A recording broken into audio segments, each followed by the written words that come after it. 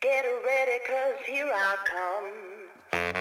Gonna move the mountain, gonna touch the sky, stand in the middle of a hurricane, looking right in the eye. Ain't nothing gonna hold me down. Get ready, 'cause here I come. Hey there, welcome to the Just Boldly Go podcast, Season 2, Episode 2. I love my kids, but I don't even know who I am anymore. My oldest son is just a few months away from being 17. He reminded me of that this morning.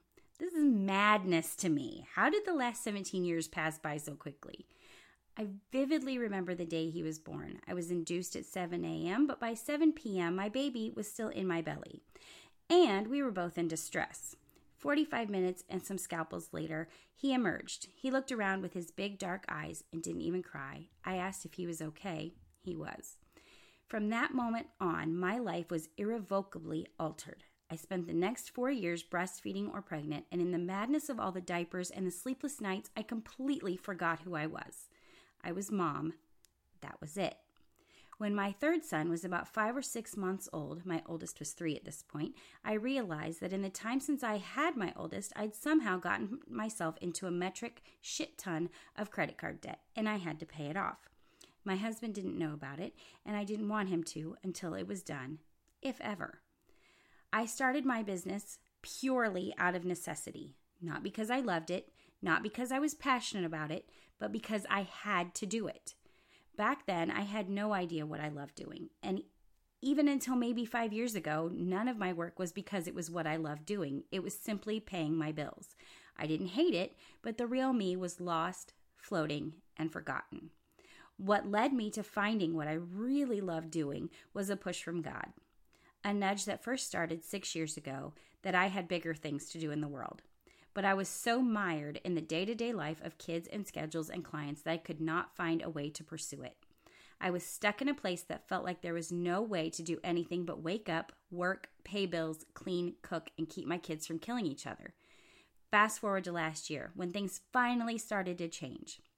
I adjusted several things about my work, my life, and the way I was doing things, and I felt a seismic shift. Suddenly, the way seemed clear. The path before me pointed the way God had been nudging me to go, but before that, it had been hidden by the hedges of everyday life. By getting my shit together, I realized that I finally wasn't just passionate about that project, but about my whole life. I found that things flowed better, things fell into place and into my lap, and I was not half as stressed as I used to be. Which isn't to say that I don't have bad weeks. Last week, for instance, sucked royally, but I also wasn't walking the walk, so to speak. And that is why I created a 6-week course that incorporates all the stuff I've done to get my life together and find myself again. Because it's probably not ever going to be something I remember to do all the time. I'm going to always need to revisit it because I'm anything but a creature of habit. I called it Free to Be because it shows you how to set up your life so that you don't have to worry about the minutia.